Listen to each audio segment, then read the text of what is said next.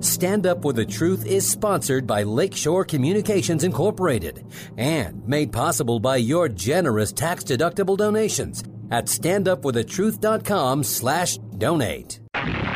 This is Stand Up For the Truth, a packed hour of challenging discussion addressing important issues and topics affecting Christians across the nation. Join the conversation via email at comments@standupforthetruth.com. Now, David Fiorazo. Hello, brothers and sisters in Christ, the remnant of truth proclaimers and defenders, and those who are striving to be salt and light in America and around the world, understanding the importance of the gospel, which is the power of God to salvation, and understanding the importance of Bible prophecy, which is going to be our topic today as we interview Terry James again. We're so thankful to have him back with us. And I've got his brand new book in my hand. It's called The Disappearing, Future Events That Will Rock the World. Guys, you've got to check this out. There's so much in here that explains a lot of what's happening globally. So I'd really encourage you to check it out. I know after hearing the interview today and what Terry has to share, you're going to want to get this book. It's available online, Amazon, through Terry's website, and also through Olive Tree Views, Jan Markell's website, and wherever great Christian books are sold. So let's bring Terry in. He's the author and general editor of, and prophecy expert, by the way. He's a co-author of numerous books and articles. He's a frequent lecturer on the study of end times and interviews often with national and international media on topics involving world events relating to Bible prophecy. So I think we're going to have our eyes open to several things today. So get ready to take notes. He's the author of the book Lawless, End Times War Against the Spirit of Antichrist, which we had him on to talk about before, and the novel Michael, Last Days Lightning. But today we dive into his brand new book on prophecy and end times with co-author Pete Garcia, and it's called The Disappearing, Future Events That Will Rock the World. Terry James, welcome back to Stand Up For the Truth. Thank you, David. It's a real pleasure to be with you. Thank you for your time, sir. I was so blessed just skimming through your book. Of course, it's so in-depth. I didn't want to rush through it and miss so much, but I've got a lot of questions today that I think the answers will bless our listeners. But first, let's start off with Easter. Resurrection Sunday will be upon us before we know it. A lot of churches are having their Easter Bunny celebrations and egg hunts and photo booths set up at church and different things like that, maybe to draw in people from the community. This is something that we in America have kind of gotten used to, but we are trying to encourage people to dig into the Word of God and all that happened, the Gospels and the Psalms and all the predictions of the Messiah's suffering and why Easter. Let's just call it what it is, Resurrection Sunday. But Terry, before we dive into your book, I wanted to get your just thoughts on this survey at Family Research Council. They conducted a survey of believers, of course, Christians. And here's the amazing thing. With all that we know from the Word of God, only 21% of those who responded on this survey reported feeling hopeful or expectant in their outlook toward the future. This sounds pretty grim, and I just wanted to get your take on these survey results. Well, of course, any time that we have a lack of knowledge of the Bible and so forth as believers, we have to go back and say that it's our own fault. It's the fault of the people. But the pastors are greatly neglecting their responsibility in the pews today, in my opinion. And unless people are taught, unless they hear the word, they're not going to respond very well. And again, it's our responsibility as believers to search out the Scriptures. But the teaching is so important, and that great neglect is leading to a lot of anxiety, as I hear it. I get constantly. I get emails and so forth, and conversation and so forth that say, ask, where's this going? Is a rapture really going to happen? Is it a preeminent thing? And so it is a responsibility of both the believer and the pastors and in the pulpits to talk about these things. Well, what we know from history in recent years, in recent decades in the United States of entertainment, America, is many pulpits certainly are not helping, Terry. Many of them fail to address Bible prophecy. We've talked about this so much. I know you get emails and letters, and one of the most common questions we get is, where can we find a Bible-believing church with a pastor who is unashamed of the gospel and is not afraid to address current end times events and teach Bible prophecy? Isn't that one of the most common questions you get? I was talking about that very thing, or I was emailing about that very thing this morning, early this morning.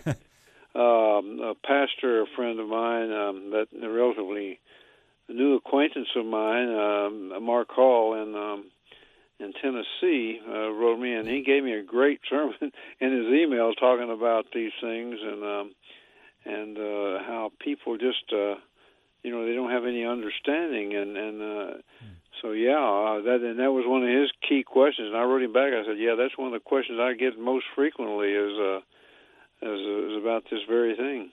Well, Terry, your book is called "The Disappearing," and I want to ask you about the dedication, and then what I read in the prologue. Friends, I know you may have the book already, but hopefully you'll get it if you don't. But it's dedicated to your friend and brother in Christ, Jack Kinsella. Talk to us about Jack and his influence on your life. Well, my partner in the book, the co-writer in the book, Pete Garcia, is a great writer, and he's a retired Army guy. He's a young man from my perspective, as I told you before we started the program, and just a great writer. But Jack and his daughters who helped Jack, Jack died at 60 years old back a few years ago. He was a great friend of mine, and he had as Pete will tell you, Jack gave him a break. Jack saw a lot in him, and took Pete in and let him start writing. And it's just, like I say, a fantastic writer. God has used Pete in a mighty way, and Jack saw in him and something very special. And God put it in my heart to see the same thing, something very special. So Jack and I had, I think, both discernment from the standpoint of God, what God was telling us to do. So we saw Pete as he's kind of a catalyst that God used to bring Pete into this book and other things. I think there's going to be some great things come from Pete as a result of the relationship with Jack Kinsella, who was, as you know, he wrote the Omega letter and so forth, and Pete wrote for him. He was a fantastic guy. And we questioned why the Lord take him home so young. Well, he had some issues with his liver, I think, and so we don't know why Jack took him home. He helped Helen Lindsay out and so forth. But we know that God's timing is always perfect, and from that relationship has come, I think, a young man who's really going to do some good things in these very end of days. So I'm reading in about the authors here. Pete is a retired military veteran, and he started writing about these things, I think, at the age of 33. So he got off to a great start. But I want to go to the foreword to the book, which is written by Jan Markell. And she paid you a pretty high compliment, and I'm not, I just really want to say this is so important, what she shared. She says she would eventually discover the wonderful writings of Terry James. And Jan Markell says, "I'm not sure there is anyone I quote more than Terry, just because his writing and thinking are consistent, and I don't have to worry that he might go off the reservation. Theologically speaking, over the years, many have." That's a pretty high compliment coming from a Jan Markell. Just your thoughts on that, Terry. Yeah, Jan's a great friend, and we do have, she and I both have confidence in each other that we remain true to what God's words say. We don't get outside of the boundaries. Sometimes my fiction, as you know, will stretch boundaries, but that's what fiction is supposed to do, and I never go beyond what the Bible says. And she doesn't promote my fiction because Jan is a straight shooter. She likes that nonfiction. But yes, she was very gracious and kind, and I appreciate her very much. God bless her. She's been a wonderful partner and friend to this ministry as well. So, Terry, the book, The Disappearing. Let's talk about a very important question. People wonder about children and the age of accountability. And you write a little bit about that. Could you just share or give a couple bullet points or an overview because people, sometimes even Christians in the church, having read the Bible, are confused about children raptured, what age, and so share your thoughts on that, please. Well, this is one of my very pet topics. I believe that every child at the moment of rapture is going to be taken to be with the Lord, and I believe that even includes the ones who have just been not born, but just been whenever the birth process has taken place, the process between the mother and the father has taken place to bring that child in the world. At the very beginning, I think from that moment, God's going to make a statement of what's so important to Him and when life begins. And the reason the basic reason I have for believing this is that the rapture of the church is a salvation issue. Everybody in the church is in Christ during the church age, everybody. And the child, until he is able to make a decision, or she is able to make a decision, they are in Christ. They are in the book of life until that moment they have to make that decision. And then their name, if they chose not to believe at that point, when they know to believe and don't, then I believe that their name is stricken from the book of life and written back in when they believe. But up until that point, they don't. And I always say that the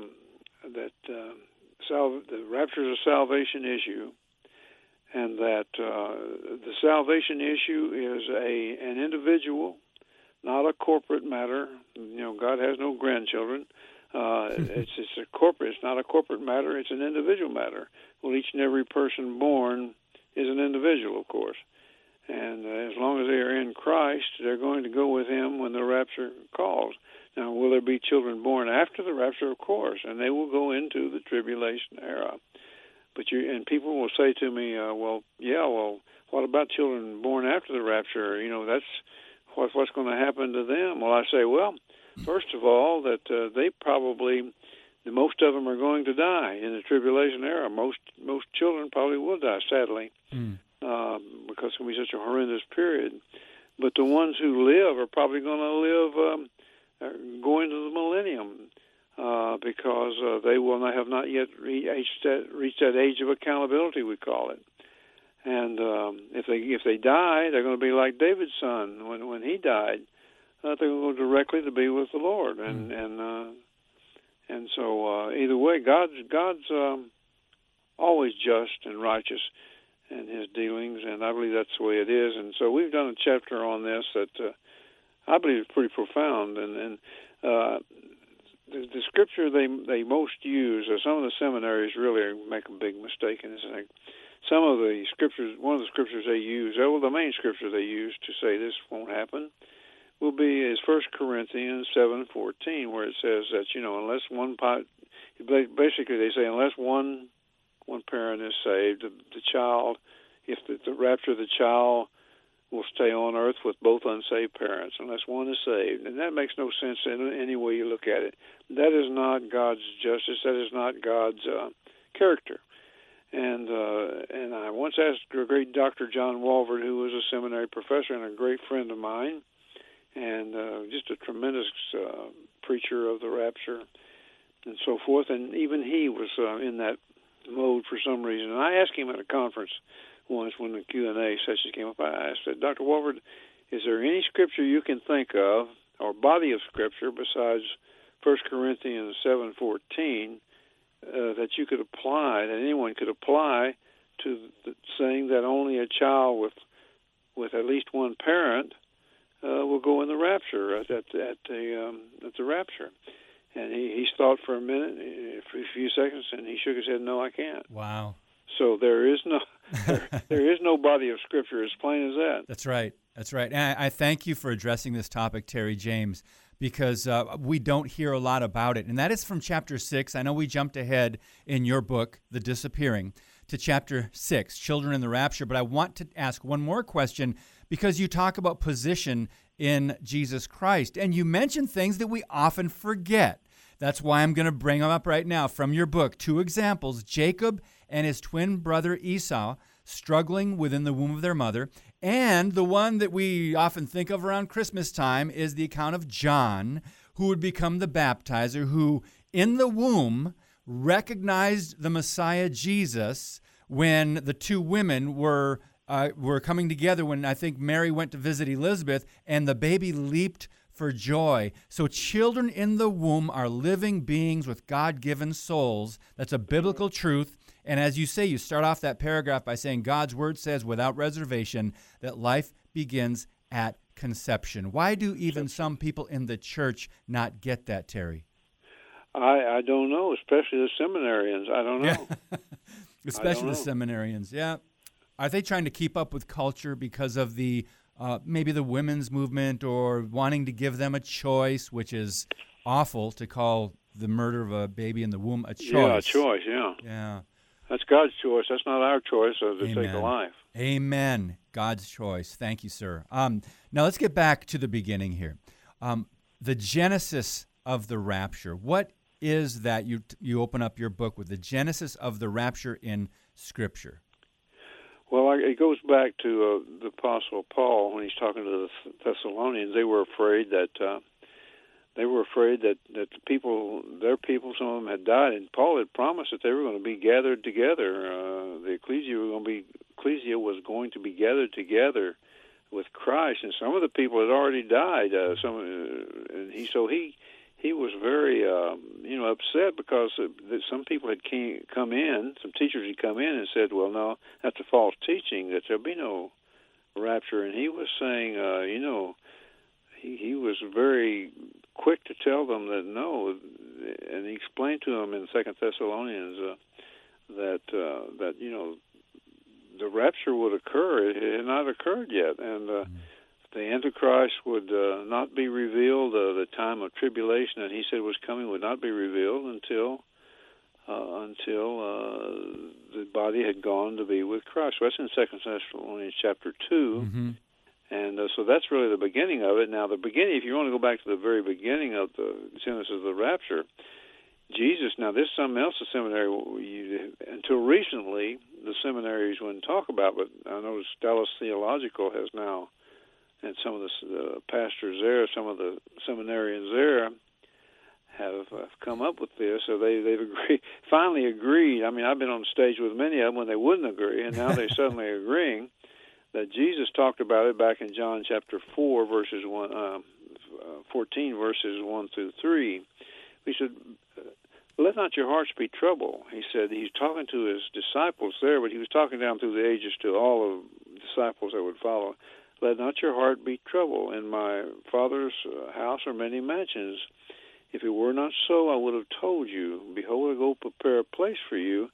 And if I go and prepare a place for you, I will come again and receive you unto myself, that where I am, there you may be also. This was a mystery. They didn't understand it. They nodded their heads, I guess, but they didn't really understand it. He was saying he was going away, and he was going to come back, and he was going to receive them unto himself. Mm-hmm. And they didn't really understand this. We know that from later on because they were so surprised when he was resurrected, and then when he ascended. And the angel said, why stand you gawking, that him who is arising, the same Jesus you see going is coming back, same place. So that's where it all began. That was the genesis of the rapture right there. And Paul, in 1 Corinthians chapter 15, verses 55 through 51 through 55, basically, Paul is revealing that mystery Jesus was talking about. He was unveiling that mystery. He said, behold, I show you a mystery. We shall all sleep, but we shall all be changed in a moment, in the twinkling of an eye. And he gave it in talking to the Corinthians and talking again to the Thessalonians, 1 Thessalonians chapter 4. And so that's where it started, back with Jesus. He did talk about the rapture. And I think he did also in the Olivet Discourse, and chapter 24 and Luke 17. And so that's how it began, and Paul revealed that mystery. Thank you for quoting John 14. I love that verse. Not in our kind of English Jesus spoke when he said that where I am, there you may also be. Where is Jesus going to be? Of course, he's going to be in heaven. There you may also be. Terry James is our guest today. The book, friends, phenomenal read. The Disappearing, Future Events That Will Rock the World. More on Bible prophecy when we come back. And we'll talk about some of the main antagonists of the tribulation next on Stand Up for the Truth. Your monthly financial support of StandUpForTheTruth.com is needed and appreciated. Now, back to today's Stand Up for the Truth with David Fiorazo. Our guest today is author and editor Terry James, and the book, brand new. It's called The Disappearing, Future Events That Will Rock the World. It's been out for a few months, but it's doing very well. A lot of great reviews over on Amazon, and you can get it on Terry's website through Jan Markell's ministry and many, many others. I just want to read a portion of the description, and then I want to jump into a couple prophetic scriptures and ask Terry about it. Each hour brings troubling headlines. Every report seems more intrusive upon our daily lives than the previous, and all accounts appear to be setting the end-time stage for the soon fulfillment of God's prophetic word.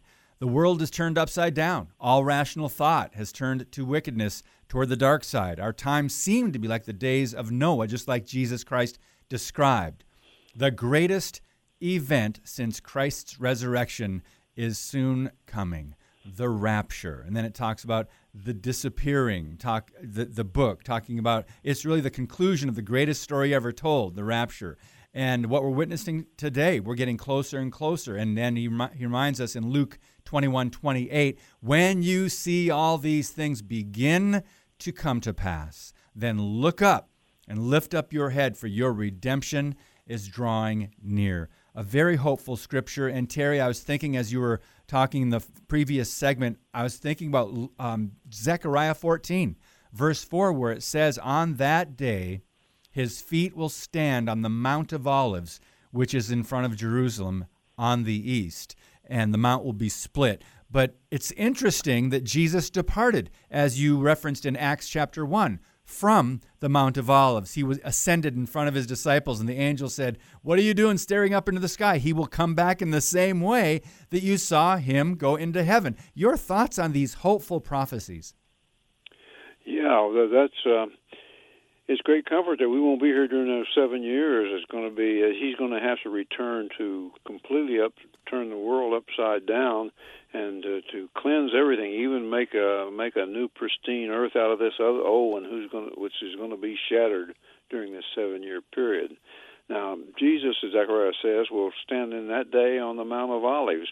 Just as he left, as the disciples saw him leave, and the angels spoke to him about that, and they said he would come back to the same spot. And so he will dismount that great white steed, and he will come down to the earth. Now, but the rapture, as we talked about in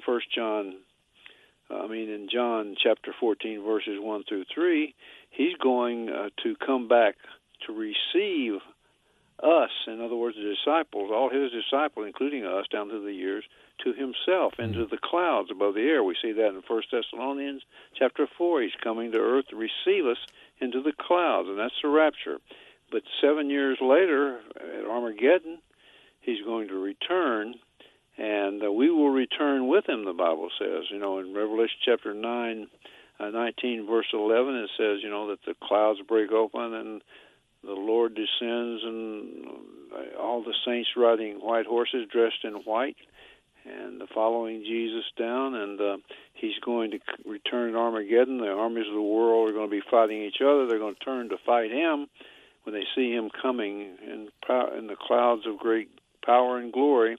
And I believe personally, it says with the word of his mouth, he's going to end things.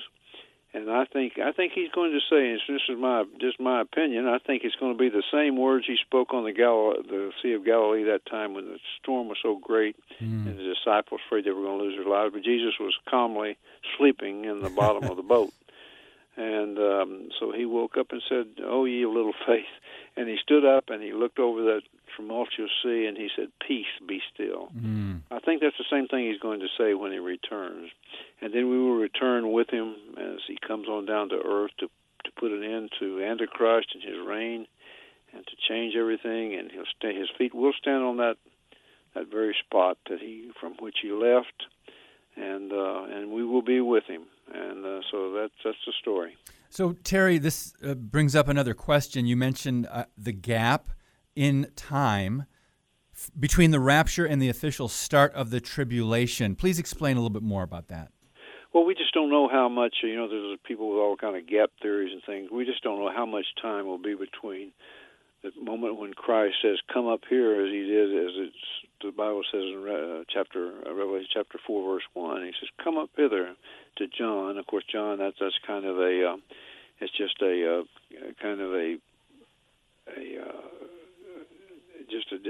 sample of what's going to happen to the Christians. And so he's going to say, "Come up here." And what was the question again? Oh, just the gap in time between the rapture and the official start of the trip. The gap is simply the time between the rapture of the church, when Jesus calls them up, and the time that the signing of the covenant of Romans, not Romans, what is it? Daniel chapter 9, verse 26, 27, when the Antichrist makes the covenant with many, and that's what actually starts the tribulation period, because the people, Israel, will agree to that covenant that the Antichrist will sign, according to 9, 26, and 27 of Daniel. And Jesus had said, that I offered myself, and in me you rejected. But another will come in his name, and you will accept. That'll be the Antichrist. This is what brings God's fury up in his face. And when he again starts dealing with Israel and all of the rebels of earth in that tribulation period. And so the gap theory, and the gap is the time between the rapture occurs and all Christians, all believers of the church age goes to be with Christ, and the time that this covenant is signed.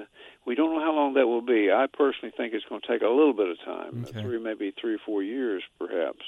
Some people think it'll be instantaneous. I don't see how it can be, unless, of course, if things are much more developed than they are right now, geopolitically and so forth, that may be true. The gap may be shorter. But let's say they were in a reasonably near time, if the rapture were to occur, it would take some time for things to set up where the Antichrist would come on the scene. Even though he wouldn't be Antichrist yet, he would be a great governmental leader. And then he would make that covenant with Israel and the other people surrounding Israel. And Israel would probably give up its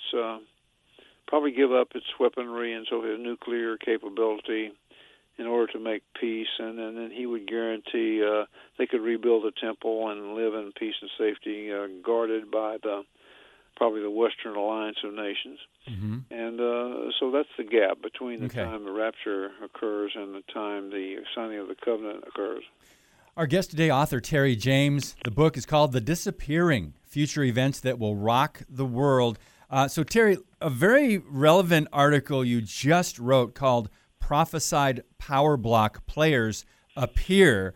And you mentioned Russia, you mentioned China.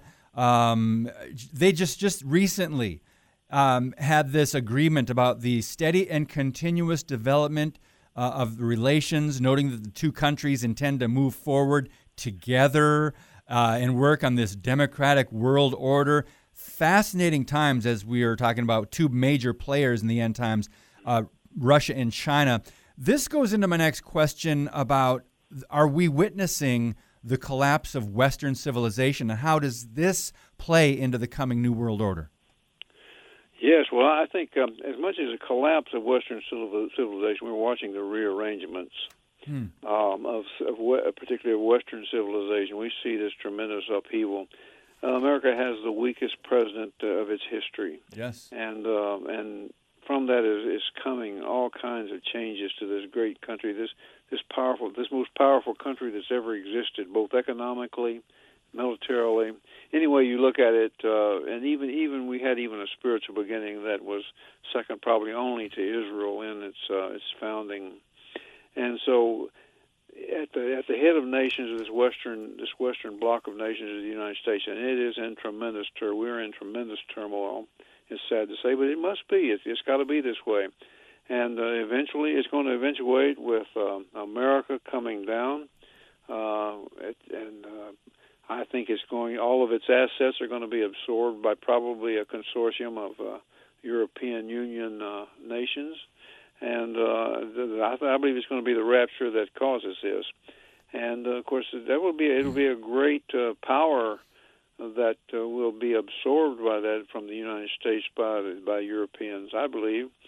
And so it'll be a powerful bloc, but it will be tremendously changed, the Western Alliance. So you have the Western Alliance, which is mentioned in the Bible. I believe this is, along with some of the Mideastern nations like Saudi Arabia and some of the others, I think it's going to be the nations that will protest Russia's coming into down to Israel with all of its coalition during the Gog-Magog attack. And I think the Western Alliance is simply going to send a note of protest because we see the weakness now.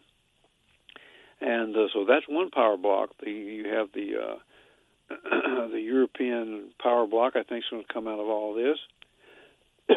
Excuse me. And then you have the Russian coalition. That's Ezekiel the prophet, Ezekiel 38 and 39, prophesied coming down to take Israel. And that's the Russians. And the Russians are going to be at the Rosh Gog, the leader with the Gog spirit, is going to lead that coalition. And then you have this great power called the Kings of the East. And I think there can be no doubt that China is going to be the king of the kings of the East. Yes. And somehow they're going to have to bring all of their nations of their vast region into compliance. And that's why I believe that at some point they're going to take Taiwan. And all those nations east of the Euphrates River. So you have three basic power blocks that we see developing just within the recent time, as you described, the meeting between the Russian and the Chinese leaders. Yeah, it's interesting that some of these nations, the coalition of nations that's already been over there surrounding Israel, and now we have other power players making their moves almost like a massive chessboard of world events. You mentioned in your article, and then I do have many more questions about the book, The Disappearing, but your article is fascinating. It's short and it's to the point, and I think you make some very great statements that need to be considered, such as the European Union, its likelihood for being the nucleus out of which the Antichrist kingdom will form. Talk a little bit more about that. Well, I think that's what the Bible more or less tells us. The 10-nation confederacy that's coming out of the Bible says, and again in Daniel chapter 9, it says that the prince that shall come will make this covenant, 9:26-27, with the many, meaning Israel. He's the one that's going to make this. He's going to be the Antichrist, the prince that shall come, and it says he comes out of the people that will destroy the city and the sanctuary. And that's the Romans, the Roman legions. Titus, sent there by his father Vespasian. He, who was the emperor at the time, and Titus was the Roman general, his legions destroyed the city and the sanctuary, meaning the city of Jerusalem and the temple. In 70 A.D. On Mount Moriah. Yes. And so that's the prince that shall come out of that people, and they were Romans. He'll be a Roman. He'll be other. Now he will be he's called an Assyrian in some places, but the Roman Empire was spread, and so I think he will still come from the general area of Central Europe somewhere, probably around the Roman area, and he may have a heritage, an ethnicity maybe of a Middle Easterner. It's my opinion. Yes. So you also you talk about the Satanic Trinity in chapter 8. And who are the three main antagonists of the tribulation? What are their roles? Well, Satan, mimics everything he does. He likes to twist God's word, and he mimics everything God does and mocks it, and he massages things the way he wants them. We watched him do so much throughout the past few years. Yes. And he's going to be God the Father. He wants to be the unholy Trinity is what he wants to be. He wants to have this unholy Trinity. he will be God, taking the place of God the Father. The Antichrist will be God the Son in this whole unholy alliance, and then the false prophet will be, of course, the false Holy Spirit of this terrible unholy Trinity. And of course, that's what he always does. He twists everything, and I think this is what this is all about. So, Terry James, you talk about, obviously the tribulation. You talk about the timing after the rapture. You talk about these end time events, and some people don't understand, or maybe haven't connected the dots about the fallout from the rapture taking place. And one of those things, obviously, is removing the light, removing the restrainer, the Holy Spirit, and removing believers. So, is that part of the fallout? And can you explain more? Oh, absolutely. Well, I think that, the children being gone is going to be a tremendous thing. All the children being gone, that's going to be one fallout. No telling what kind of neuroses and everything else that's going to cause. But then when the Holy Spirit is withdrawn as restrainer, and he is resident within the church, within each believer right now, and when the believers are gone, he's going to withdraw as restrainer. Now, Holy Spirit is omnipresent. He's God in his omnipresence, and he's always everywhere at the same time. But he will no longer be restraining the evil in the same sense he is now, probably on an individual basis in some cases, but not. Can you imagine as wicked as we watch the world become here lately? Wow. When there's no more restrainer against. Well, for example, if the restrainer wasn't here right now, the world's economy would have already collapsed. Only God is keeping the economy going for his own reasons, and I think I know what it is. Jesus' words in Luke 17, when he says it'll be like the days of Lot, and be buying, selling, and all these things at the very moment. Just like when he removed Lot, it'll be the same way. Wow. So the Holy Spirit is restraining even the economic situation. Elsewise, the whole thing would have collapsed already.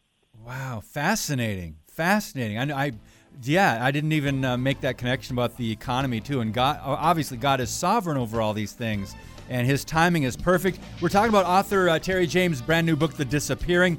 When we come back, friends, be hopeful, because we're talking about rules for the remnant. What can believers do, and how should we look at these things as we continue to address Bible prophecy on Stand Up for the Truth? Keep it right here.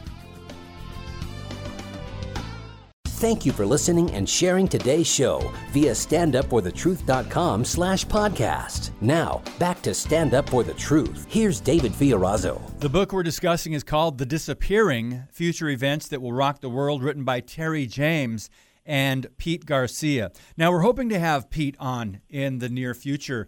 He wrote this last section, which is so extensive in the book, talking about the seals, the trumpets, the bowl judgments. And we as a church here in De Pere, Wisconsin, just went through Revelation. Last year we wrapped up Revelation in December, and we went through a lot of this, but still there is so much. It is extensive, talking about the colored horses and the seals and what happens with each seal, and from everywhere from peace being removed from the earth to the global famine, and 1/4 of the earth dies, and then the martyrs, and there's so much. But I want to start with a quote, Terry. Pete kicked off chapter 14, which is Rules for the Remnant. And he's quoted Warren Wiersbe, and I love this quote. Whenever a prophet foretold the future, it was to awaken the people to their responsibilities in the present. Bible prophecy isn't entertainment for the curious, it's encouragement for the serious. Amen. Terry, I would love for you to just talk a little bit about that. It's just such a good quote reminding us that we are not here just to read and understand these things and gain all the knowledge and say, I'm glad I'm out of here when the rapture happens. We have a job to do, and we have a responsibility while we're here. Your thoughts? And that is something else that each individual is responsible for learning for themselves through reading the Bible. But, again, teachers and pastors are doubly responsible for teaching their parishioners, their people in the congregations. the period that's coming here, and so many people I hear on some of these blogs, I listen to some of these blogs, and they have no idea. They know, but they refuse the rapture. They mock the rapture and says it's escapism and all that kind of thing. But they say it's all of this. But they talk about all these terrible times to come, and some even say it's going to be the tribulation prophesied. But in fact, they have no idea what this period is going to be like. I mean, they think they can prep for it, be preppers for it, and teach people to prep for it. You cannot prepare in any way for what's coming, according to God's Word. As many as 3/4 of the world's population will die during that period. So there's no way to prepare for it. But so what kind of responsibility is it for people to be taught about these things? People are going to go through this terrible time who are left behind. And Bible prophecy is to teach those people these things because it's there in God's Word, and we're supposed to teach it. But we go beyond that. What about the soul of people? I mean, you're talking about the tribulation being bad, a soul in hell with no chance of ever getting out. That is, and the most horrendous tortures, as Jesus himself taught. Well, how important is it to tell people about that? So our responsibility to teach people is just, and prophecy is a great way to do it, and it's a necessary way to do it. God's given it to us. We should be teaching and preaching it, and trying to keep people out of hell through the Lord Jesus Christ and His saving message. Salvation from His shed blood on the cross. And so that is what Reverend Wiersbe was talking about, and it's a great quote. Yes, it is, an excellent quote to start off that chapter on rules for the remnant. So I like your point, Terry. We think about preparing, we think about getting canned goods, dried, food, lots of water, and kind of preparing for, emergencies. And some would call it prepping. Some people take that to an extreme. But as Christians, we cannot prepare for the great tribulation, the great day of the Lord and God's judgment where He pours out His wrath. We cannot possibly prepare. First of all, we're going to be out of here. I mean, thank God that we won't have to go through that from what we understand from the Scriptures. Said, he said that if He didn't return when He did, there'd be no flesh saved. That's how horrible it's going to be. Yes. We can hardly imagine. Just Pete makes that point as well in that chapter 14. He says, because the world will lose all believers in one stunning instant of disappearing, the world will be immediately turned on its head. And he says those who remain will have neither the capacity, the knowledge, nor the desire to call things as they are. And if millions of people have suddenly gone missing, Pete says, please understand it wasn't because of aliens or Gaia. It was the rapture of the church. Now he's referring to Gaia, the god and goddess, and perhaps a little shout out to Scientology. Your thoughts on that little paragraph from Pete Garcia? Yeah, well, I think it's going to be interesting. When the Bible, when the rapture occurs, there's going to be all sorts of theories take place. I believe the main theory is going to be that the space brothers are coming down to. They finally got fed up with us. They're coming down to make all things right and help us to get better and all that. To survive. I believe when the false prophet, Revelation 13. I believe when the false prophet points to the Antichrist and demands worship and so forth. And he says he calls fire down from heaven, and fire is coming down from heaven. He actually calls them down from heaven. And I think that is probably when Satan and his minions are kicked out of heaven for the last time in Revelation chapter 12. And when they're kicked out, this Antichrist is this false prophet is going to call fire down from heaven. Well, I think that's Satan and his minions coming down to earth.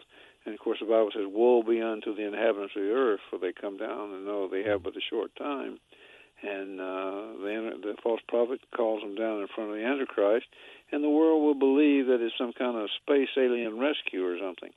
So I believe all this is going to take place as part of, and there's going to be all kinds of lies and so forth. Yes, we can only imagine the theories and the claims people will make as to reasons as to why children and believers are no longer here. But as he closes, Terry, and there's some sobering thoughts. I mean, we try to point people to prophecy and what we have to look forward to with the Lord Jesus Christ and in His presence forever. And as you alluded to, in a flash, in the twinkling of an eye, it says, we will all be changed. And he even writes, Pete does, about a new heaven and new earth. But he says, for now, our world is increasingly aligning itself to become the final world government the Bible describes, increasingly hostile to both Jew and the born-again Christian. And he talks about the decline of our civilization. We are seeing things, and I think, Terry James, a lot of people's eyes have been opened because of COVID. Sometimes people say BC and they refer to COVID. Before COVID, things were a little different. And now, since we've seen medical tyranny, we've seen government power grabs, we've seen increased hate toward the biblical worldview and censorship, even in America, with all that we've taken for granted with our Constitution and the First Amendment, we have seen unprecedented censorship. Terry, just your advice to believers, as we know what the end game is going to be because we have the Bible and we understand, but we've got to persevere to get there, don't we? Yes, we do. And as we watch this COVID and all that develop, and we see the mandates, the vaccine mandates, and how quickly they took control of everything, shut things down, demanded people wear a mask, demand they take the vaccines and so forth. Well, this is all preparation, I think, for after the rapture, and people have already become lemmings. They've already become accustomed to being controlled. Mm-hmm. I think it's all part of Satan's ploy. I think the whole COVID thing was a satanic ploy. Yes. And I'm not saying the disease isn't real, but I'm saying that it's mainly a control mechanism to prepare people for what's coming. And of course, God takes His hand off just enough to let these things happen because He knows the end from the beginning. And so that's why it's all that much more important for us to make people understand, both Christians and the secular world, about Bible prophecy and the truth of it. Yes. Therefore, let us not sleep as others do. Let us watch and be sober. From 1 Thessalonians, a lot of scriptures encouraging us to watch. Yes. Mark 13:37, Jesus said, what I say to one, I say to all, watch. That's very important that you pointed that out. He's just not talking to the disciples specifically. He's talking to all who would follow. Watch. I say this to everyone, so that's a good word for us. So I do have time for one more question. I like how Pete Garcia writes this little section. Our hope, even though things are falling apart, our hope is not in D.C. Now he's speaking to Americans here. Our hope is not in world governments. Our hope is not the United Nations. Our hope is not in man's ability to overcome adversity. Our hope is in Christ, even while our freedoms may dwindle. And then he says, however, our freedom is in Christ, and that is forever. Terry, final question. In the book, The Disappearing, you talk about the millennial reign and what will be the millennial kingdom. What will that look like for people that maybe haven't studied that part of prophecy? Well, it's interesting. You're talking about my novels. I'm writing a novel with this young lady, and I've chosen her to write our Dream Door series. We have a Dream Door series of the millennial children during the millennium, but we're going now into a young adult area. She's writing it mainly, but it's all about the millennium, and that's going to be the most wonderful time of all history, all human history, when Christ is ruling and reigning. Once He comes back to earth, puts His foot on Mount Moriah, and it splits down the middle, the earth will begin, not Mount Moriah, but Olivet, and it will split down the middle. Mount Moriah will split and be topographical changes. Christ's temple and so forth will be there where He'll rule and reign. The whole earth will be pristine, and so the millennial period is going to be a time when the people who come through the tribulation as flesh and blood will procreate to replenish the whole earth, and it'll probably be a population much bigger than there's ever been on earth, because the earth will be greatly expanded. I think the Bible says there will be no more sea. In other words, it'll be almost all land mass. Wow, good point. And so there'll be more room for populations. Yes. It'll be like the Garden of Eden all over the world. Oh, my goodness. Just the thought of that. No sin, no disease and death. I mean, we can actually, will we be eating some good food and some natural things? Only the best. And Yes. there'll be no animals eaten, because of even the animals of the lions and so forth will no longer be meat eaters. They'll eat vegetation like the lambs, and it'll be healthy for them, and it'll be delicious to them. And the child will be able to play with them, and even play with vipers Wow. if they want to, and without being hurt. So no animosity between man and beast and animals, or right? Fear, no or fear either. Wow. What an amazing, just to think about some of these things, Terry. And I think we don't do this often enough, right? I mean, we can imagine a lot of things, but we have some scriptures that point to some of these truths that we can see what's going to happen. So thank you for explaining that, and thank you for your time. If people want to know more about Terry James, you can go to terryjamesprophecyonline.com. You can also go to... Let me give you the right things. Oh, here. sure. terryjamesprophecyline.com. Prophecy is my Line. personal blog. terryjamesprophecyline.com. And but our main site is the biggest website of all for Bible prophecy. And Rapture has been Ready. For a number of years. RaptureReady.com. Yeah. Yes, RaptureReady.com. There's so much information, so many articles, great resources, a lot of books available, and they cover just about every topic imaginable, especially those relating to Bible prophecy. So, friends, the book is called The Disappearing. Terry James, God bless your work, and thank you so much for your time today. Well, thank you, David. I appreciate it very much. You're most welcome, sir.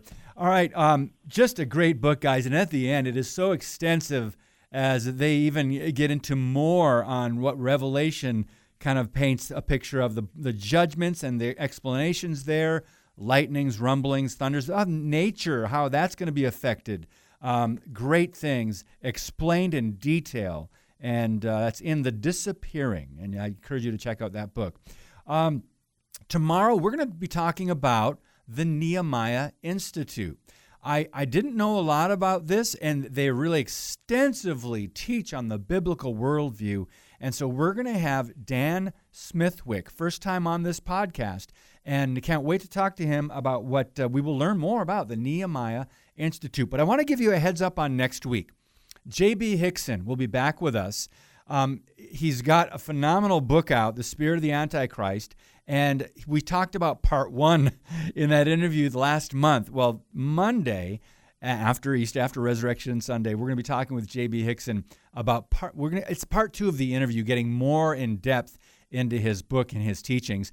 And then we're going to be talking about some problematic things where children are being not only groomed, but there's an agenda to reach children, to over-sexualize them, particularly young girls, but just children, period. Mark and Amber Archer, first-time guests. They'll be with us next week. You will also hear, Lord willing, Pastor Billy Crone. That's right. We're hopefully going to have him next Wednesday. Thursday, Pastor James Coates from Canada. He's been arrested, imprisoned for keeping his church open. He's got a new book out on God and government. And then we have Chris Quintana back with us. Haven't had him on in quite a while. He's always got great explanations to current events. So many more great guests. Jay Siegert coming up. Dr. David Geisler, Norm Geisler's son, also great apologist. We're so blessed, guys. We're so blessed to learn from some experts and some of the great people we have on this podcast. So thank you for your support, your prayers, and donations. God bless you. And as always, keep speaking the truth about things that matter.